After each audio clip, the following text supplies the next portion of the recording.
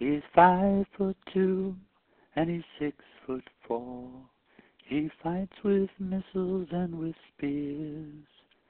He's all of 31 and he's only 17. Been a soldier for 1,000 years.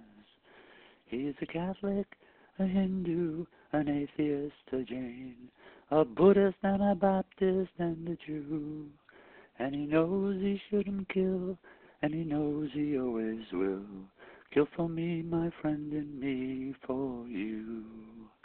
And he's fighting for Canada, he's fighting for France, he's fighting for the USA.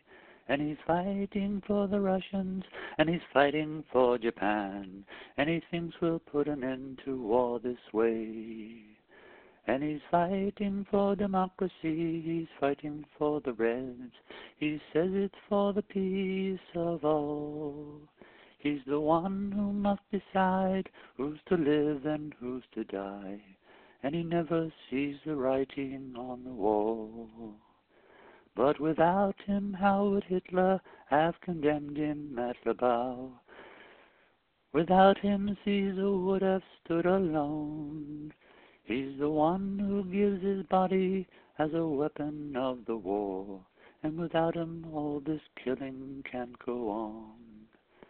He's a universal soldier, and he really is to blame. His orders come from far away no more. They come from here and there and you and me.